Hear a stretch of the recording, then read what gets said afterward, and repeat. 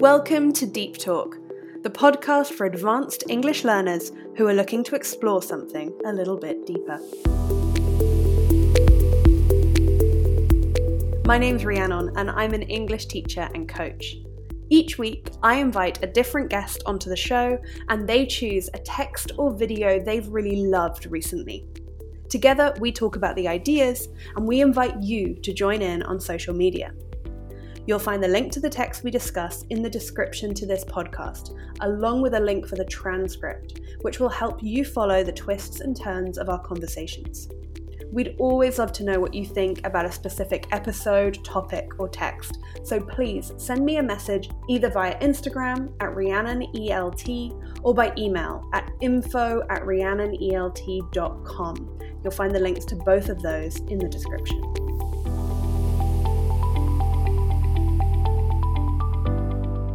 The topic today is hard. I say that right at the beginning because I want you to be kind to yourself. If listening to a discussion on domestic abuse isn't what you need today, that is absolutely okay.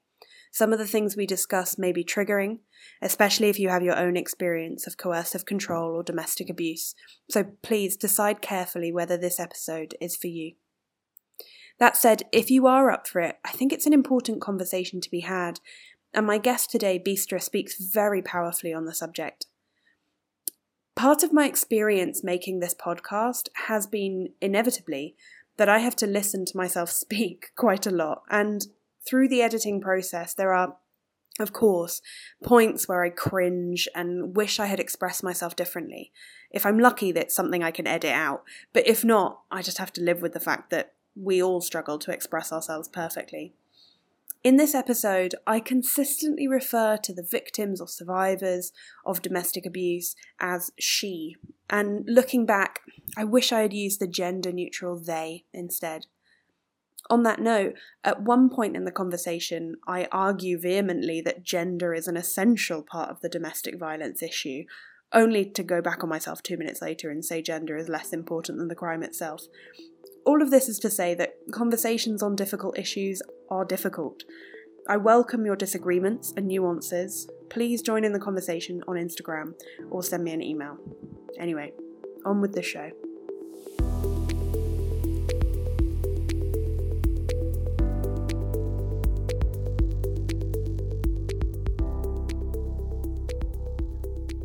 My guest today is Bistra. Bistra has been teaching English for the past 3 decades and has experience working in public high schools, international schools, private language schools, and most recently, for herself, online.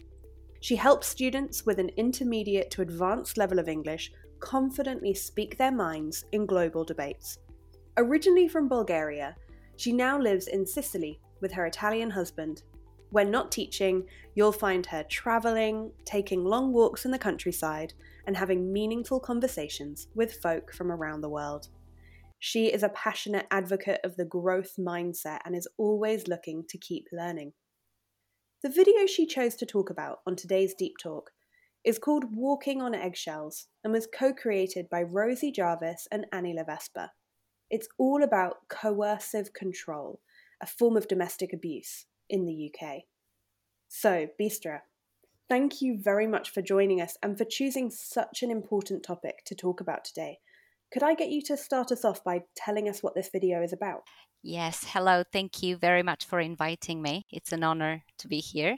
It is a 16-minute documentary about this often misunderstood, overlooked, underrepresented issue of coercive control. To be honest, I hadn't even thought about this expression before. I hadn't heard it because it's often connected to domestic abuse, and we all know domestic abuse, but few people actually realize that there's a huge, like a great level of coercive control involved in domestic abuse. So yeah, the video describes what domestic abuse and coercive control is, and also interviews real survivors of domestic abuse, and their testimonies are absolutely horrifying.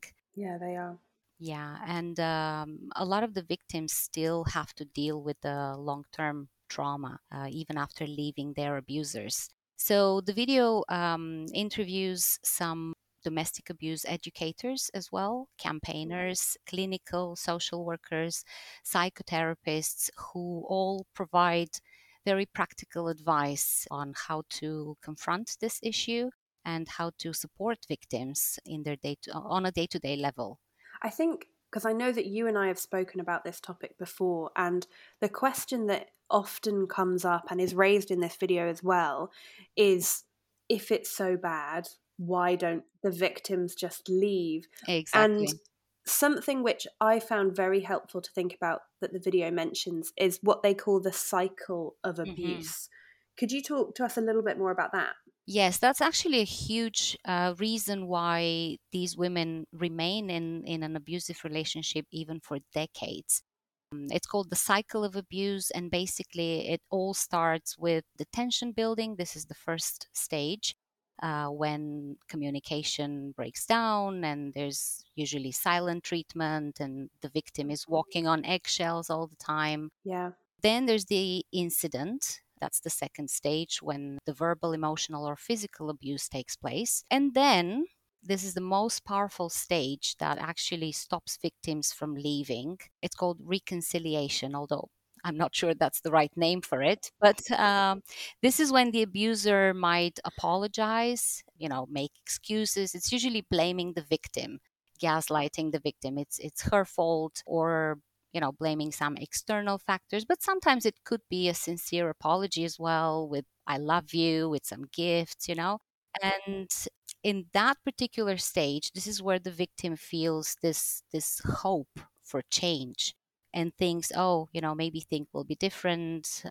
He's sorry, he's gonna change. Then comes the calm. This is the fourth stage. I call it the calm before the storm, yeah. where the abuse is seemingly forgotten, but tension Hmm. starts building up again until, again, the victim walks on eggshells, and then it goes on and on and on. So this plus all the logistical barriers that Yeah. victims go through, for example, their phone, their online activities being monitored, they're completely isolated from family and friends. Their movement is being controlled, so that makes it even more difficult for them to take a first step and leave. Something that really struck me, especially about those final two stages of the cycle of abuse, the reconciliation and then the calm, I think that's something that people, even if they've never been in a domestic abuse situation, they've never been in an abusive relationship, we can relate to, because all of us have been in situations that have been really bad and we felt like we should leave, but then it kind of calms down for a bit and you sort of stick around for another 6 months. I'm thinking particularly maybe of jobs where Yeah. it's not going anywhere, or our boss is really mean to us, or we don't like a colleague, and we know that we should leave, but then you get a bit of good feedback, or you have a nice week, and Hmm. that hope that, oh, maybe actually it's okay, maybe it'll get better, keeps us Yeah. going. And it's obviously not the same thing, but I think that hope in what is, Hmm. actually a really bad situation is something we can all relate to. Yeah, yeah. I'm glad you raised this up because it's actually common for other toxic relationships at the workplace, even among friends. Yeah. You can have toxic, controlling friends. And then combined, as well as you mentioned, some of the logistic Hmm. issues that these women face, and it reminded me of a conversation I was having with my brother and his partner just this weekend. They're thinking about moving in together Hmm. and potentially buying a place, but so much of their decision making is not really how much do we love each other, do we want to live together, how wonderful is this. It's really the logistics of living in an expensive city. Well, if we get a two bed together, we can maybe save money, like it's Yeah, we're all subject in some regard to external circumstances affecting our decision making. that's true. And from the outside, it might seem obvious that the difficulties are kind of worth it to escape Hmm. an abuser. But actually, when you're in it, the kind of pros and cons can feel quite even sometimes, I think. Yeah, and it's especially difficult when you have this feeling of hopelessness that, oh, where can I go? Yeah. because you are isolated entirely from the rest of the world. So you think there's no escape. That makes it very, very hard.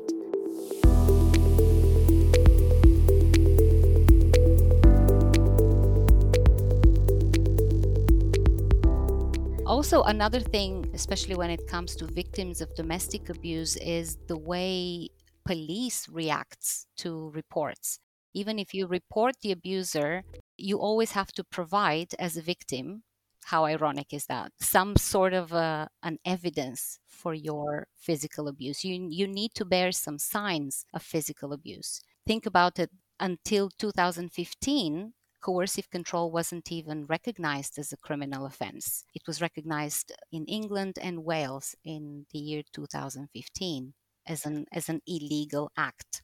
Then in 2019, it was made illegal in Scotland, and then only in January last year in Northern Ireland. And if I'm not mistaken, there's only one country in the European Union that actually makes coercive control an illegal, a criminal offense, and that's France.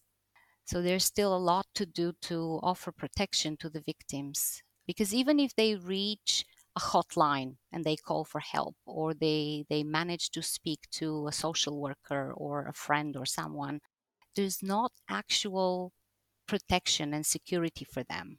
They're left with their abuser even after they denounce the crime.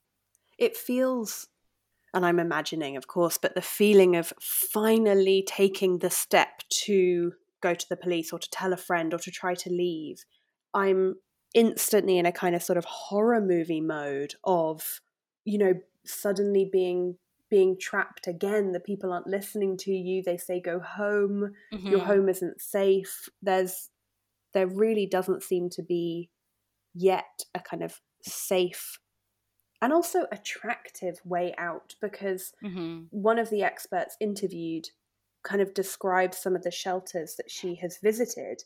She says they're like prisons. Yeah. And suddenly the victim of abuse, sometimes they're with their children, in a really, really vulnerable situation, are punished in many ways for Right. having done the right thing and for having done the brave thing. Mm-hmm. Being controlled yet again. Absolutely. Absolutely. And even those who manage to get to that separation stage, it's not the turning point for them. Like a lot of people think, oh, once she leaves the abuser, it's over, but it's not, because then he continues to, persecute them. One of the victims was testifying about her ex partner finding her every time she changed house, and she had to move again and again, escaping from him. So there's no protection even after that separation stage, not to mention the post-traumatic stress disorder that they have to deal with for years after it's over. I'm not sure of the statistics. I should have looked them up before our conversation, but I know that I have read somewhere that a large proportion of the women who are later killed by partners, Mm, which is a disgustingly high number in itself, a huge proportion of them are killed after they've broken up. right, all the femicides, yeah. Mm-hmm. Yeah. Mhm. Mm. It is very sad, but I'm glad that people now talk about this more often, and there is a way out. A lot of the social workers and the psychotherapists, they say even if you are still in that relationship, you can contact a person and start collecting evidence. This is the Yeah. first step, because unfortunately you have to provide evidence.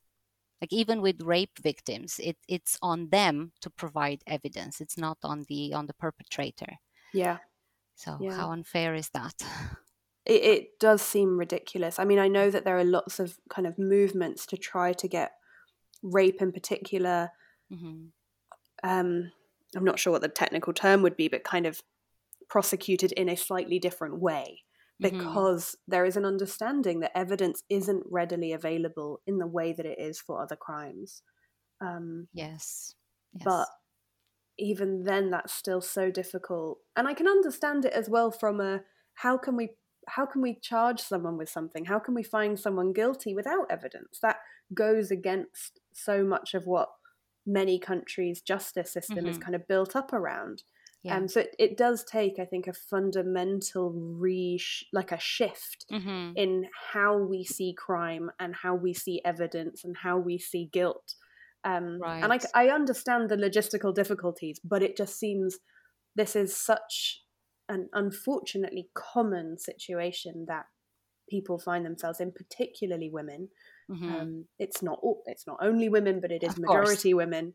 Yes. That it seems like surely this problem of how we categorize and how we prosecute is one that is big enough to be tackled, Exactly. to deserve being Yeah. tackled.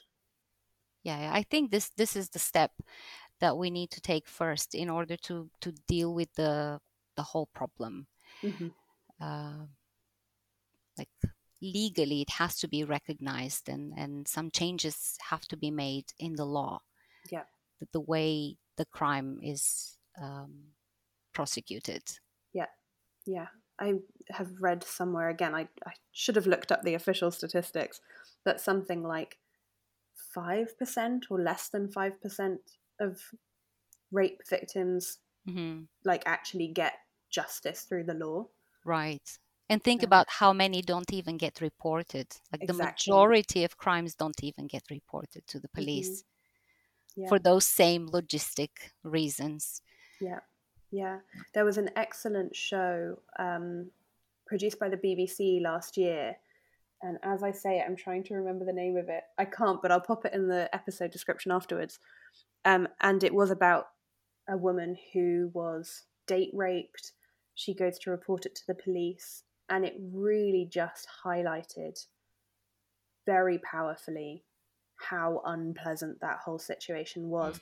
And hers was one where actually her initial reporting goes quite smoothly. It goes as well as you would have hoped. And then she goes back later to kind of follow it up, and it's a different police officer, and they Yeah, don't every take her time. seriously. Yeah. And, it's constantly, well, could you go back to the beginning again? Oh my goodness. With It's like very little. reliving the whole thing again. It's Absolutely. horrifying. Absolutely. And the idea that is, kind of standard police procedure to get somebody to relive, even if it was like a burglary. I'm not sure I'd want to tell the story 10 times because Yeah. that's upsetting and that's vulnerable. And, your home has been violated. To take that up to the level of like sexual violence, Oh my to then have goodness. to relive it is it seems so cruel on the part of the police, and yet so standard. That's just what we do. We have to tell the story 20 True. times. Yeah. And it's hard enough to talk to a psychiatrist about that. Yeah. Imagine someone who does not actually believe you. Yeah. Or is Because, looking for reasons not to believe you. right. Very often the perpetrator is a police officer or a Yeah. friend of a police officer or a father or a brother. Mm-hmm. So that makes it even more difficult. So it's just another case for them to work on. Yeah.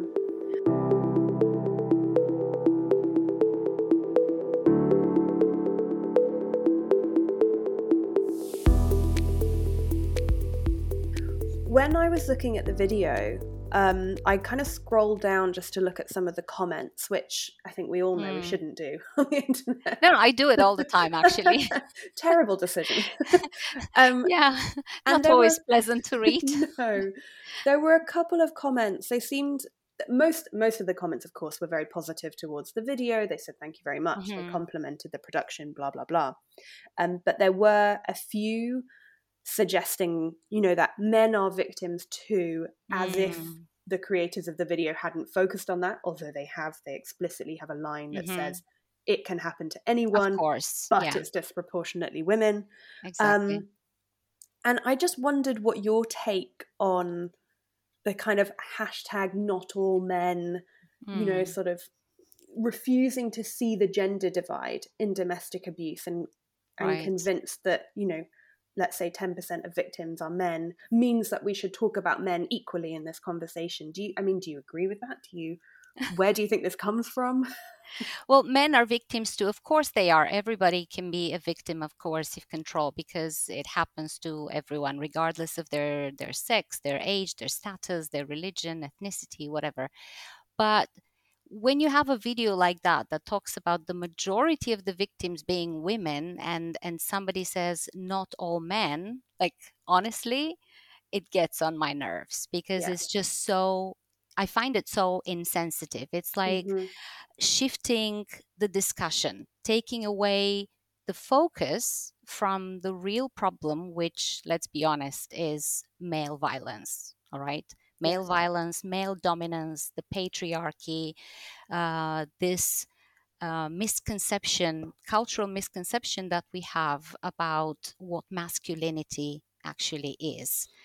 So this just puts the focus on men's ego Yeah. and away from the actual problem. And that really aggravates me, to be honest, because it detracts, it diminishes what women really feel. It sort of, belittles their oppression.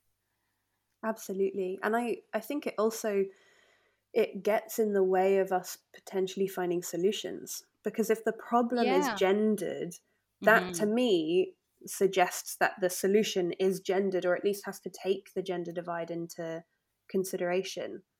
Um, I say Yes. that not having a solution, of course, but to me it seems Hmm. obvious that if you have a problem that affects one group of people disproportionately, then clearly the solution has to take that into account. And Right. by refusing to see that, you're getting in the way of the solution. Exactly. It almost feels to me as if they feel threatened, like Hmm. their privileges are being threatened, because now women are given more rights. Well, not more rights, equal rights. Yes. Women are being told that no, it's not true that they belong in the kitchen. No, it's not true that they have to be submissive and obey. So yeah, I think that's an instinctive reaction of preserving our male privileges to some extent. I don't know, perhaps I'm being extreme, but that's how it feels to me.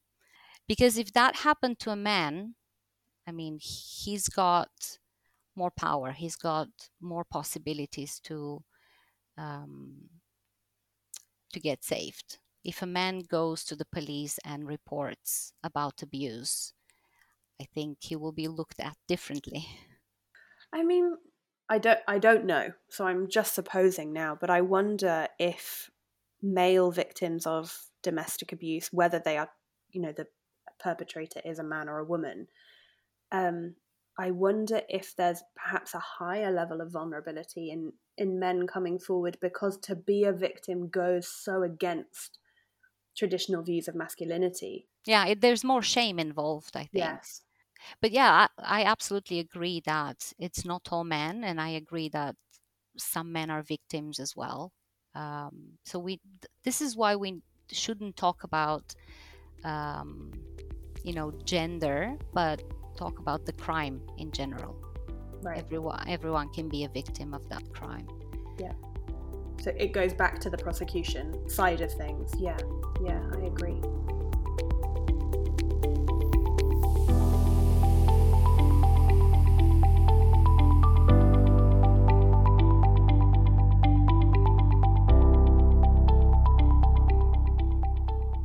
Bistra, I think it's clear to most people that this sort of violence, whether it be physical or emotional, doesn't happen, on a first date. Because if it did, presumably the the victim Yes, would leave straight away. What do yes, you yes, think are some of absolutely. what do you think are some of the red flags that can occur perhaps early in a relationship that Hmm. might indicate that this relationship is in a bit of danger? Um, yeah, that's a great question. I'm very happy you asked this, because coercive control is ultimately about owning or controlling the victim, and it's not always obvious at the beginning. Mm-hmm. Coercive control is very insidious, calculated, very sneaky and subtle. So sometimes you confuse that with love. You think, oh, he loves me, Right. that's why he's jealous of me, for Right. example. Okay. Yeah. Okay.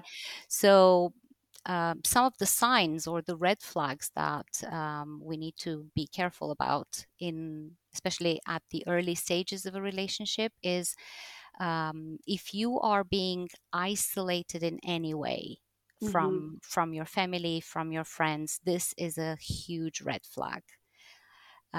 Also, deprived of basic needs like food, medication, comfort in general, sleep deprivation. If you are financially deprived of your own money, Right. or when you have to account for what you spend your money for, Mm. this is also a huge red flag. Like, oh, why did you buy this dress? Couldn't you, like, how many more dresses do you need? Right. Of course. Comments like that, or Right. why do you wear makeup? Why are you dressed like that? Mm-hmm. um, Also, just losing control of everyday life, where you go, who you see, what you wear, what you buy. If he threatens you with violence, if you don't behave in a certain way, like you need to cook, for example. I told you I don't like this dish. You need to make this dish for me. Right. Also, controlling your reproductive choices, your sexual health, telling you whether or not and when you should take contraceptives, for example. Controlling where you work, what type of work you do, um, or stopping you from going to work or stopping you from studying. Like, we know this happens all the time in some This communities. this list is, when you read it as, stopping somebody from working, it sounds so stark. It sounds so, well, like, of Hmm. course that's a bad thing. And yet you can see how in conversation it might come across as loving. You Yeah. hate your job, you're so tired at the end of every day. Come on, Hmm. wouldn't I can pay for you, like, I can afford Yeah. things. You don't Yeah. need Yeah. to work. And Exactly. it's loving and it's kind. Hmm. But obviously, particularly if it comes with some of the other aspects of control, Right. do Hmm. seek to eventually isolate you and take Yeah. you And away from potentially routes of escape. exactly. Just making you financially dependent Yeah. on another person. And very often we women feel the pressure of having to stay home and look after the kids and look Mm-hmm. after the house, Yeah. and we feel like we're making the right decision, and we falsely think that, oh, it's our choice, but is it Yeah. really? Because there are two parents, right? So yeah, things like that. Also monitoring all of your activities, your movements, communication, like if they control your email, your phone. Very often the use of spyware is involved. Whoa. Oof. Then constantly criticizing you, humiliating you, intimidation, degradation, name calling. All these things are a huge part of coercive control behavior. Mm-hmm. Property damage, which is actually another criminal offense, Can like you give me an this, example? like destroying your computer or smashing your phone, Whoa. or ripping up all your beautiful dresses. I mean, In a, I would hope that these are kind of later on. I would hope that if this yeah, happened early in a relationship, people wouldn't yet feel attached enough to leave. But yeah, gosh. yeah. So any kind of intimidation, any kind of threat of violence, even if there is no physical violence, if there is a threat and the victim feels fear, that is a huge red flag. You need to run away. And just before we end, speaking of running away, how do we do that? What are the options? Obviously, it will vary from country to country and region to region, but what are the kind of options for a woman who has made the decision, yes, I need to get out? Mm-hmm. Well, I suggest talk to someone. Okay. Talk to someone, because it's very difficult to deal with this alone. You're scared, you're hopeless, but if you talk to someone, you get help from outside. Very often it's specialized help, people who have helped other victims survive, so they can tell you exactly what you do. Mm-hmm. There are hotlines in every country. Sometimes in your region there could be another phone number specifically for that region, where they can give you practical tips. They can give you the address of probably refugee houses where you Mm-hmm. can stay temporarily. Simply starting to collect evidence, I think, is also a step forward. Yeah. Yeah. Collect evidence of abuse, if you can, recordings. Um, Although, of course, collecting that does potentially pose a risk to you yeah, if it were found. I yeah, think but what you mentioned about talking to someone, one mhm, of the victims interviewed in the video refers to a questionnaire she was given after she finally reported mhm, the crimes. And it took answering these questions about coercive control exactly. for her to see it from the Hmm. outside and for her to go, oh my gosh, this isn't normal. Yeah, This is abuse. And I think that's potentially the most important part of talking to someone, is to have exactly. it confirmed that this Hmm. is not okay, and that doubt in your head, that's real. Yeah. Because obviously your perpetrator, the victim, the perpetrator is doing everything that they can to Hmm. make you feel like this is what you deserve, and that this is, if not normal, then not normal because you are worse than normal. Yeah. um Yeah, I really like the final words in the video. One of the victims, when asked if you could go back and change something, like what would you tell yourself? And it really moved me. I think this was the most touching moment in the video. And she says, every single day now that I wake up and I don't see his face, I don't hear his voice, I can't explain to you the gratitude. mm, And she said, you almost wish that you could shake every single woman in that state and just say, it's going to be okay. You can make it. It's going to be okay. You don't have to tolerate that. So, yeah, just realizing that it's going to be okay yeah, and there's a way out. I think that's the perfect note to end our conversation Okay. on. Bistra, thank you again for agreeing to do this podcast. Thank you for picking such a powerful topic. Thank you. Thank you. It's an honor and a pleasure.